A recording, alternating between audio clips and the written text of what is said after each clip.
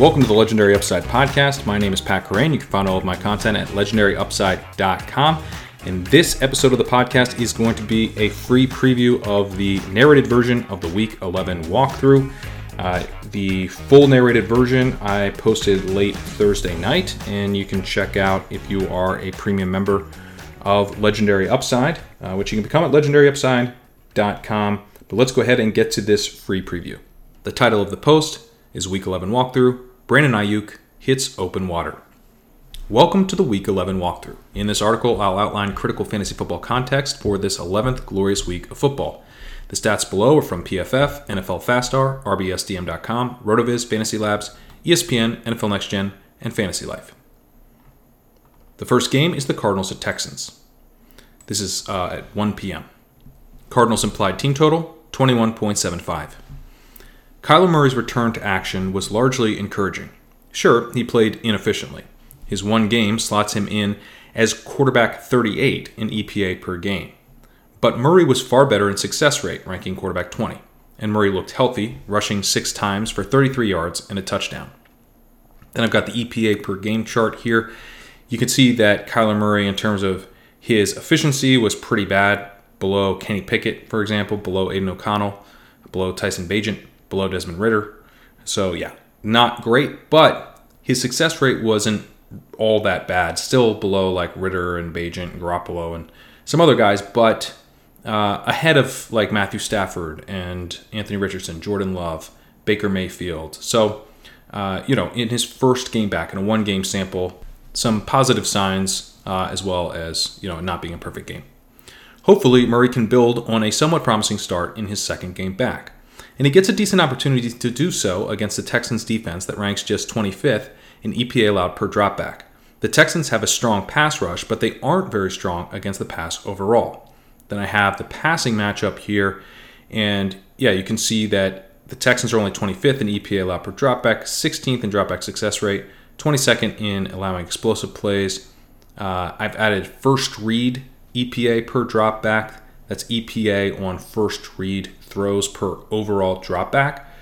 In this case, allowed for the Texans defense, and they're 23rd there. So they get to the passer pretty well, but in general, they're not all that strong of a pass defense. The Cardinals don't look strong as a passing offense, but of course, they did not have Kyler Murray for most of the year. Helpfully, the Texans don't take away first reads very well. That should help keep targets concentrated to Marquise Brown and Trey McBride, who both have high-end first read target rates. Honestly, I have those names listed in the wrong order. McBride is making a strong case that he is the top pass catcher in Arizona. He saw 8 first read targets to Brown's 3 last week, and his 22% first read target rate not only leads the Cardinals, it leads all tight ends. He's a clear-cut tight end 1. Then I've got Trey McBride's profile here. First read target rate of 22% in the 100th percentile. He leads all tight ends there. He also has a 27% targets per route run, which is the 98th percentile for tight ends, 2.39 yards per route run. That's an elite mark for any player, especially a tight end. And that's 98th percentile among tight ends. Open score of 59, which is 73rd percentile among tight ends. So he's getting open as well. They're not just feeding him targets as part of a system. He's not an elite route runner, but still pretty good. So, this is pretty strong profile. Marquise Brown is also a play calling priority with a 21% first read target rate, and Brown's 12.0 ADOT gives him big play upside on his targets. Given the Texans' pass rush, McBride looks like the slightly better fit for the matchup, but Brown is a very solid flex. Michael Wilson is also in play as a bet that the Cardinals play aggressively. If so, the Texans are likely to respond in kind, giving this matchup shootout potential. Then I've got a comparison between Marquise Brown, Michael Wilson, and Rondale Moore as well. You could see that Brown's profile is by far the best here, but with Michael Wilson, it does pop that he's got this super high ADOT of 14.8. So, big play potential from Wilson, even though he is a much less reliable target earner. But the Cardinals have been a conservative team with a -4% pass rate over expected and a -3% pass rate over expected on 1st and 10. Then I've got the pass rate over expected chart here. The Cardinals are near the Bears, the Raiders, the Titans, These are, all pretty conservative teams. So this is not the type of team that's been really pushing teams so far. Maybe that changes with Kyler Murray. Last week, they broke from that approach slightly. For the first time all season, they didn't post a negative pass rate over expected. However, they've yet to hit positive territory. Then I have their pass rate over expected by week, minus 9% in week 1, then minus 3, minus 5, minus 1%, minus 7%, minus 5%, minus 9%, minus 5%, minus 1%, and then last week, 0%. However, they did have a 5% pass rate over expected. That's the first time in weeks. Since they played the 49ers, they posted a 1% pass rate over expected. But then against the Bengals, the Rams, the Seahawks, the Ravens, they were slightly negative. The Browns, they were minus 5%. So, it's been a while since we've seen them be positive on first down. And this is the first time they even hit 0% overall. The Cardinals could be tempted to play things conservatively here. The Texans have been decently successful against the run, but they rank just 31st in PFF's run grades and 23rd in run stop win rate. The Cardinals could look to test them. Then I've got the rushing matchup here, and it's interesting because the Cardinals have been kind of successful overall on the ground, but they don't block all that well for the running game.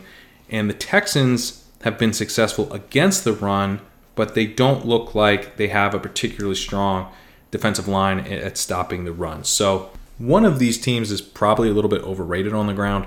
Wouldn't be surprised if the Cardinals at least try to test this Texans run defense.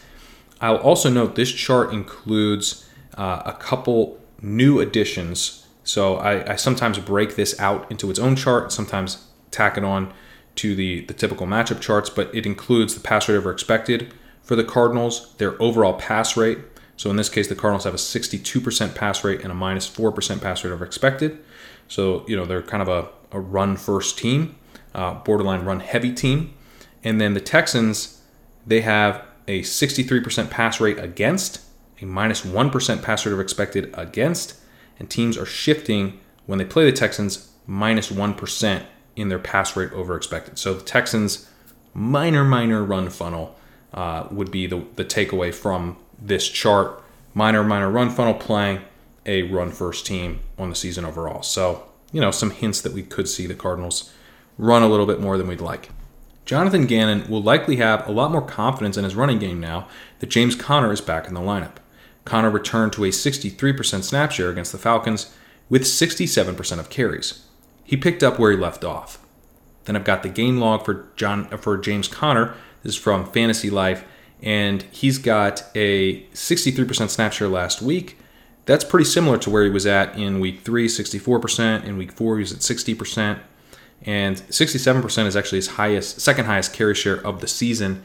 He was typically at kind of between 50 and 58%. He did have 82% of carries back in week 2. But yeah, this was about as strong as a workload as he's had all season. Conner's been impressive on the ground this season, ranking running back 10 in rush yards over expected per game and running back 19 in success rate. He's set up for a strong workload and has been delivering efficiently, making him a high-end RB2. And I've got Conner's profile here. Not much going on as a receiver, but efficient across the board as a rusher. Moving to the Texans, who have an implied team total of 26.75. CJ Stroud was excellent against the Buccaneers 2 weeks ago and very good against the Bengals last week. He now has 5 games with a 60th plus percentile EPA per play and 4 games with a 60th plus percentile success rate. Then I've got CJ Stroud's percentiles by week. And yeah, you can see he was excellent back in week 3 and 4, kind of play dipped a little bit in weeks 5, 6, and 8, but not really all that bad. Still 55th percentile to 65th percentile, and then was excellent again in week 9, dips a little bit to the 60th percentile against the Bengals. But, he's just kind of logging strong performances with some elite performances, and that's been the case since week 3. Even week 2, he was in the 53rd percentile. So he has one bad game this season. Really impressive rookie year. And when looking at the season-long numbers, Stroud is starting to look really impressive. He ranks quarterback 7 in EPA per game, just ahead of Tua Tagovailoa, and he ranks quarterback 16 in success rate, just ahead of Joe Burrow. Then I've got the EPA per game chart here, He's near Kirk Cousins. He's right behind Justin Herbert. Similar efficiency, but a little lower in success rate. Very similar to Joe Burrow in success rate, but quite a bit more efficient. And this is pre-Thursday Night Football as well. So really just very strong season. As impressive as Stroud has been, the Texans are still playing like they have a rookie quarterback. They have a minus 3% PROE and a minus 7% pass rate over expected on 1st and 10. And the run-heavy approach has largely run counter to game script. Then I have one of my most commonly referenced charts in the article, this expected pass rate chart that has 4 quadrants. And the Texans are in the upper left, which is the group that is refusing to pass. So this is the Falcons zone. They're not like all the way up near the Falcons, but they are pretty far over. So they are, clearly a run-first team. And they just haven't been enough positive game script to like fully justify that approach. This is more, this is kind of an identity. They're running because they run the ball, not always because of game script. The Texans let Stroud sling it against the Buccaneers, but they went back to a conservative approach against the Bengals, posting a suboptimal minus 12% pass rate over expected on 1st and 10. I get that the Texans want to force defenses to respect the run, but man, minus 12% is the type of rate you see from teams desperate to hide their quarterback. As productive as Stroud has been, he could be even better if the Texans were willing to lean on him more. Then I've got their pass rate over expected by week, and the game against the Buccaneers really stands out. It's the only game where you could really even say they were like truly pass first. Against the Jaguars in week 3, they had a 1% pass rate over expected and a 2% pass rate over expected on 1st and 10. But that's kind of more of a balanced approach, like just a slight lean to the pass. Then against the Buccaneers, they were at 4% overall and 10% on 1st and 10. That's aggressive. But in every other game, they've been like borderline run heavy or run heavy. We're often seeing pass rates over expected on 1st down of minus 10% or lower. So this is still a fairly conservative, pretty conservative coaching staff when it comes to how they're designing their game plans. But just because the Texans were overly conservative last week doesn't mean that it'll be the case again this week. And if the Texans run the offense through Stroud this week, he could light up an extremely vulnerable Cardinals defense. The Cardinals are weak against the pass, ranking just 29th in EPA allowed per dropback and 29th in success rate. Even better, they look especially ill-suited to stopping this Texans offense. Stroud is having an incredibly impressive rookie season, so this isn't to take anything away from him, but to some extent he's playing point guard. His passes are often beautiful and perfectly timed, but he's also largely executing within a well-designed offensive system. This is illustrated by the Texans' high first read EPA per dropback. Only the Lions and Dolphins rank higher. For Stroud to be efficient, it's helpful if the defense he's facing struggles to take away opponents' first reads. For example, the Bengals rank 24th in EPA allowed to first reads per dropback, and the Bengals rank 25th. The Cardinals rank dead last. We also know that the Texans like to attack the deep middle of the field. They rank 1st in EPA on splash zone throws per overall dropback. The Cardinals rank 20th in defending the splash zone. It's hard to know if the Texans will play aggressively this week. In some ways, that's up to Kyler Murray more than CJ Stroud. But this sets up as an efficient outing for the impressive rookie. Then I've got the passing matchup here. And yeah, the Cardinals aren't really doing anything in pass defense. They are limiting explosive plays a bit, but they aren't getting to the passer.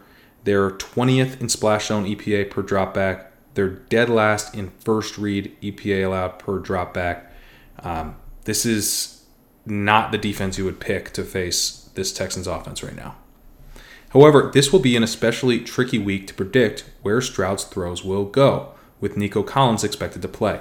After Noah Brown's ridiculous 2-week stretch, Collins' 2.63 yards per route run no longer leads the team, but it's still close, and Collins' efficiency is backed up by a strong 22% targets per route run, whereas Brown is seeing a much weaker 18% targets per route run. Provided the reports on Collins' health are positive heading into the game, he looks like a more trustworthy option than Brown, who has been absolutely crushing on his targets in a way that is simply unsustainable. Then I've got a comparison between Nico Collins, Tank Dell, and Noah Brown. Noah Brown's 16.3 is in the 16.3 yards per target is in the 99th percentile for wide receivers.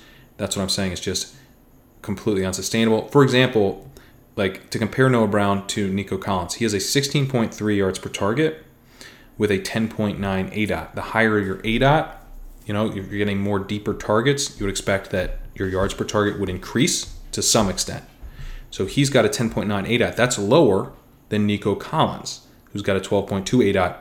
Nico Collins has an 11.9 yards per target. That's significantly lower than Nico Collins' 16.3. And you could argue that Nico Collins is running hot in yards per target. So, Nico Collins is in the 94th percentile for yards per target. So just to give you an idea of just kind of how hot Noah Brown is running in yards per target right now. Tank Dell is also listed here. I will get to him in a second. But Tank Dell looks like the strongest play at wide receiver. Given that he's a rookie, Dell's routes seem the least certain. But Dell has led the Texans in routes for 3 straight weeks, with route participation of 93%, 87%, and 98%. It seems unlikely that he would lose significant playing time to accommodate Robert Woods. Woods hasn't been bad this season, but he's hardly been a playmaker. He'll likely be limited to a part-time role, primarily as a slot receiver. Then I've got Woods' profile. He's got a yards per hour of just 1.14. Targets per hour of 20% is pretty solid, but open score in the 41st percentile, which is significantly lower than both Collins, who's in the 61st percentile, and Tank Dell, who's in the 94th percentile. So it's possible that Woods gets a bunch of playing time, but it's not very logical that he would kind of recapture a bunch of routes here. Dell will likely work in the slot some as well, but Noah Brown should see work there more often. Brown has played 53% of his snaps in the slot, while Dell is at just 29%. The Texans' most common 3 wide receiver set is likely to be Collins and Dell on the outside with Brown in the slot. Dell has an elite 2.12 yards per route run. He ranks wide receiver 6 in open score, and he gets a great matchup. He's a high-end wide receiver 2. Dalton Schultz also remains a very strong play. Schultz is earning targets at a near elite rate and has high-end route running talent to back that up. He's a locked-in tight end 1. Then I've got Dalton Schultz's profile. First read target rate, 15% is pretty solid. Targets per out run of 20% is quite good.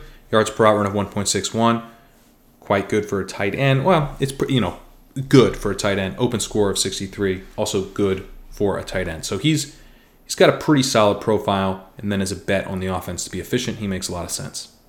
Arguably, the biggest issue for Texans receivers is the Cardinals' run defense. Arizona defends the run very poorly, ranking 24th in EPA allowed per play and 28th in rushing success rate. In combination with an offense that hasn't been pushing opponents, Arizona's poor run defense has turned them into a run funnel. Then I've got the rushing matchup and the pass rates charts combined here. The Cardinals really jump out here as not being able to defend the run and being pretty clear run funnel. 55% pass rate 55% pass rate against, minus 3% PROE against, with a 3% shift to the run. And then you have this Texans team that is a run-first team. We would like them to be a little bit more pass-first, but they've only done that in one game. They don't have a great running game, but they still run the ball at a pretty decent clip. The hope here for the Texans' passing game is that Kyler Murray can change this dynamic. If not, Devin Singletary is going to get a lot of work. A couple of weeks ago on DFS MVP, I compared Singletary to Creeping Ivy. If you want a young running back to grow, make sure Devin Singletary isn't around, because whatever backfield he's in, Singletary is going to take it over. That joke had more truth to it than I realized. Singletary is coming off a 23-point PPR outing against the Bengals, in which he played on 81% of snaps and handled 91% of carries. Then I've got his game log. He's kind of emerged from really being like a role player, just kind of a bit player with, kind of around 25, 35% of snaps. He emerged in week 6 a little bit to have 52% of snaps, then 41% in week 8. And then in week 9, with Pierce out, 75% of snaps, 72% of carries. That increased last week to 81% and 91%. With Dameon Pierce missing practice again this week, it should be Singletary's show once again. Even in a great matchup, he doesn't project for an efficient game, but he's still a solid volume-based RB2. And I've got Devin Singletary's profile. He's not doing anything special at all. Everything looks pretty poor, but in NFL Next Gen stats, he's like kind of hitting the baseline marks at least. He's running back 22 in success rate, running back 24 in rush yards over expected per game. He hasn't been bad as a rusher. The next game is the Buccaneers at 49ers, which kicks off the late window. This is at 4:05 p.m. Eastern. Buccaneers implied team total 14.75. Baker Mayfield is having a remarkable bounce back season. After looking like a backup level quarterback in 2022, he's up to quarterback 10 in EPA per game. The next chart is the EPA per game chart. Baker Mayfield, he's not that far off from like CJ Stroud in terms of his efficiency. He's not that far off from Kirk Cousins. He's above Jared Goff, but the success rate has been much worse. He's kind of bringing like a Matthew Stafford level of consistency with a much higher level of efficiency, creates potential for negative regression. But it looks dangerous to assume that Mayfield will sustain this level of efficiency going forward. He's just quarterback 22 in success rate, just behind Aiden O'Connell. And Mayfield gets a harrowing matchup with a 49ers pass defense that is elite at getting to the passer and in coverage. Then I've got the passing matchup. 49ers look really strong across the board against the pass. The only thing that pops is like a negative is the blitz rate. They don't blitz much, but, kind of good for them, right? They have a really good pass rush. They don't need to blitz. They're limiting big plays. They're protecting the splash zone. They are limiting first reads pretty well. The Buccaneers on the offensive side look pretty good overall. They're protecting pretty well. They're only 6th in quick pressure rate. They're 16th in pass block win rate, though. So, maybe a little bit of concern for this pass rush. And they're, kind of a good, not great offense going against an elite pass defense. The Buccaneers are pass protecting pretty well, so they should be able to handle the 49ers pass rush to some extent. The bigger issue is what happens after Mayfield releases the ball from a clean pocket. The Buccaneers rank just 26th in EPA per dropback from a clean pocket and are facing a secondary that ranks 3rd in PFF's coverage grades. Mayfield may get more clean pocket opportunities than most quarterbacks do when facing the 49ers, but that doesn't mean he won't make mistakes. And Mayfield could be dropping back a lot. The 49ers are better against the pass than the run, yet they have become a major pass funnel, as teams know they need to score points against the 49ers to have a chance at winning. Then I've got the pass rate charts here, and the 49ers, 70% pass rate against, a 5% pass rate of expected against, with a 5% shift to the pass. So teams really are attacking them through the air, kind of being proactive to some extent, because, it's no fun to pass against the 49ers.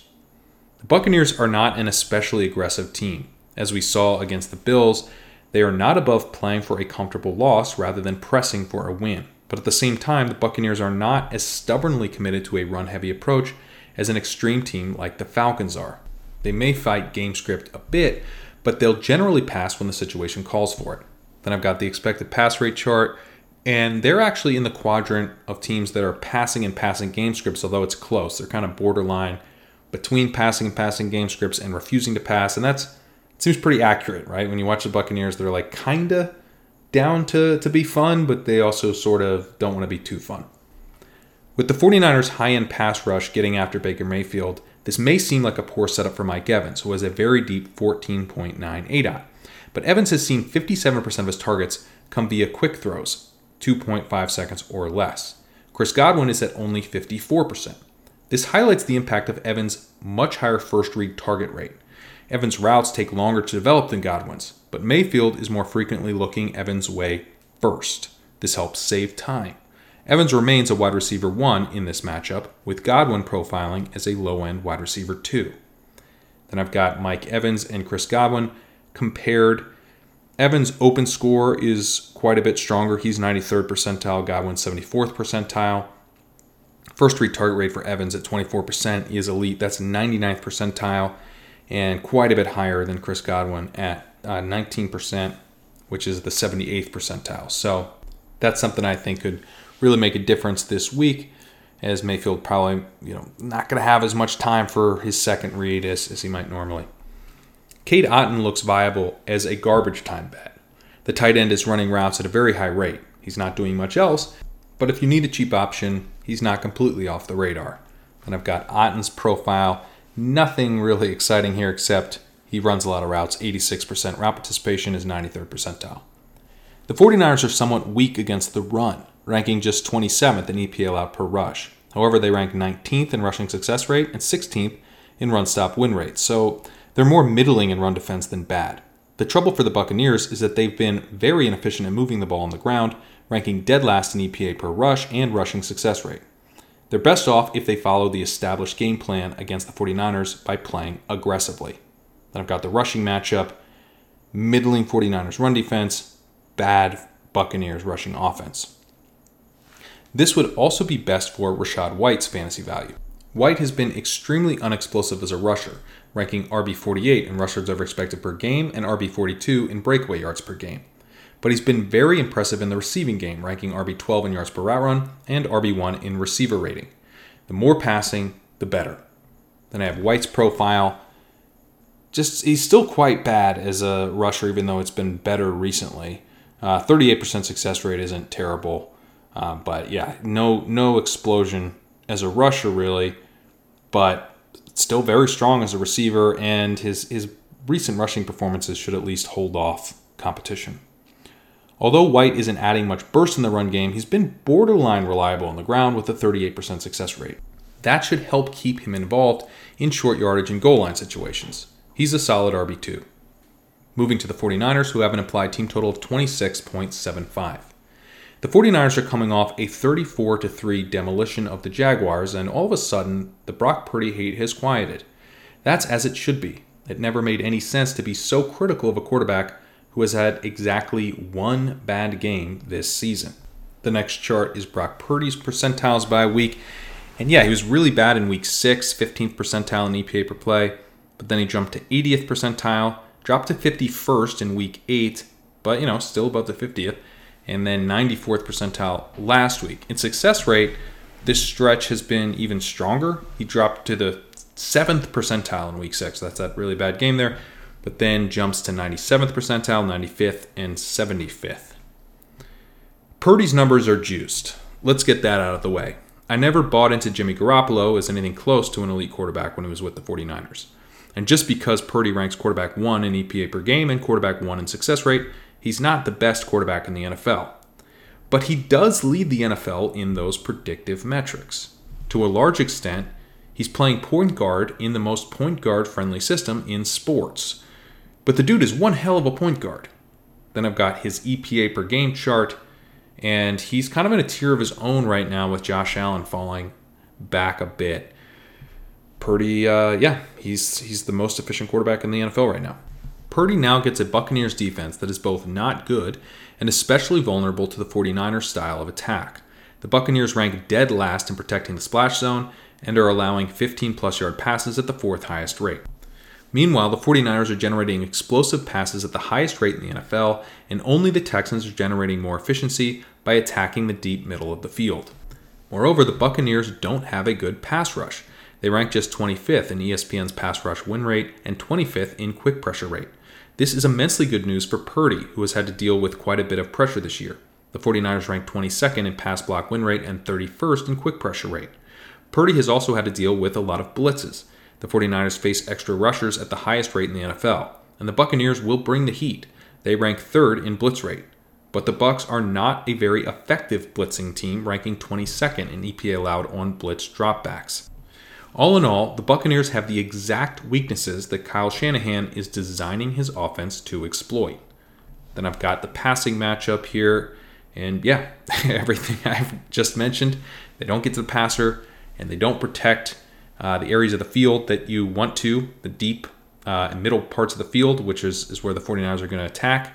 They also don't limit first reads very well, and the 49ers are quite good at kind of executing the plays. They rank 6th in first read EPA per dropback. The Buccaneers are 25th in first read EPA allowed per dropback. 49ers targets can be difficult to predict, but there is no doubt that Brandon Ayuk leads the way on downfield targets over the middle of the field. Ayuk leads the NFL with a splash zone target rate of 9.2%. He and Tyreek Hill at 8.5% are the only players above 6%. And fittingly, the next two highest players are another 49er and Dolphin. Jalen Waddle at 5.8% and Juwan Jennings at 5.3%. Ayuk isn't seeing targets in the splash zone by happenstance. It's what the offense is designed to do. And Ayuk is excelling in this role. Only Keenan Allen ranks higher in ESPN's open score, and only Tyreek Hill at 3.95 has a higher yards per route run than Ayuk's 3.11. To top it all off, the Buccaneers are double-teaming wide receivers at the 5th lowest rate. Ayuk is in a near-perfect spot for his skill set.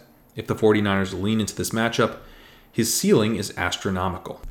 The next chart is Brandon Ayuk's profile. Everything I just mentioned kind of jumping off the page along with everything else. Doesn't really have any clear holes in his profile. Just really, really strong season from Ayuk. George Kittle is always a risky bet with Deebo Samuel in the lineup, but this looks like an exceptional big play setup. Like Ayuk, Kittle attacks the splash zone at a high rate, gets open at an elite rate, and delivers elite efficiency. It's very plausible the 49ers aren't pushed enough to fully unleash Kittle, but he's a great efficiency bet in this matchup. Then I've got Kittle's profile, and it's kind of like the tight end version of the Ayuk profile, a little less exciting, kind of across the board, but, the tight end eligibility here makes this pretty interesting. One thing to note is that Ayuk really does attack downfield Kittle attacks, I'm getting them confused. Kittle attacks downfield with a 10.5 ADOT on top of running a ton of routes, getting open at a high rate, being very efficient with an elite 2.25 yards per route run.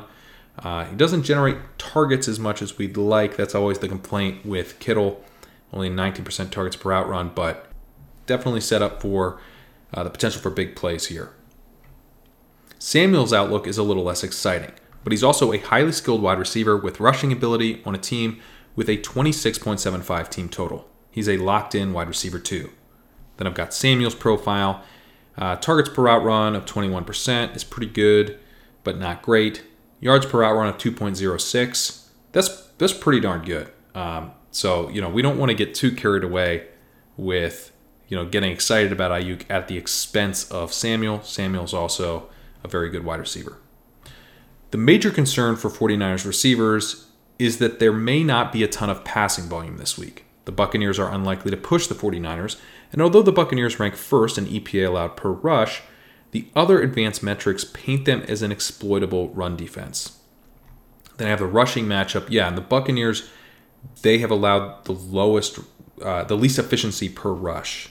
But they're 32nd in run stop win rate. So that's like kind of classic paper tiger stuff, I think. And the 49ers just did this to the Jaguars, where they kind of exposed them as a bit of an overrated run defense.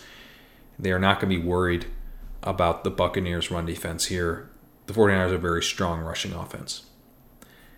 And the 49ers have a clear identity when playing from ahead. They establish the run. Then I've got the expected pass rate chart. The dictating the run quadrant here in the bottom left-hand corner is kind of the 49ers zone. These are, the teams that are running the ball a lot, but they're doing so from, game scripts where you would expect them to be running a lot. And the Eagles, the Ravens, the Lions are definitely doing that, but the 49ers are in the very bottom corner of the chart. Fortunately, the Buccaneers have been so bad at defending the pass, they have become a major pass funnel. The 49ers may still opt for their typical run-first approach, but there's quite a bit of upside here if they follow the established game plan. Then I've got the pass rates, and the Buccaneers, teams are shifting to the pass with a 6% shift in pass rate of expected against the Buccaneers. They have a 4% pass rate of expected average against the Buccaneers. Teams are averaging a 67% pass rate against the Buccaneers. So yeah, you do have a 49ers team that is generally going to run the ball, but you also have the Buccaneers pass funnel defense that's terrible at stopping the pass. So, are they going to go Cowboys here? Probably not as aggressive as the Cowboys have been in these type of spots, but that's a similar setup. Christian McCaffrey has spoiled us. It's wild that a 20.3 PPR outing can go down as genuinely disappointing, but it's hard not to feel let down by McCaffrey's touchdownless performance against the Jaguars. McCaffrey now gets another overrated run defense and should be in another high-scoring offensive outing, even if the Buccaneers are as thoroughly shut down on offense as the Jaguars. As always, he's an elite running back 1. The next chart is McCaffrey's profile. It is green across the board. He is averaging 20.1 expected points per game, and he's delivering very efficiently on top of that. The dude is about to deliver a legendary season. You love to see it. All right, that'll do it for this free preview of the Week 11 walkthrough. If you want to hear the rest or read the rest, head on over to legendaryupside.com. You can sign up there for $10 a month or $99 for the year. I hope you have a great Week 11, and I'll see you next time.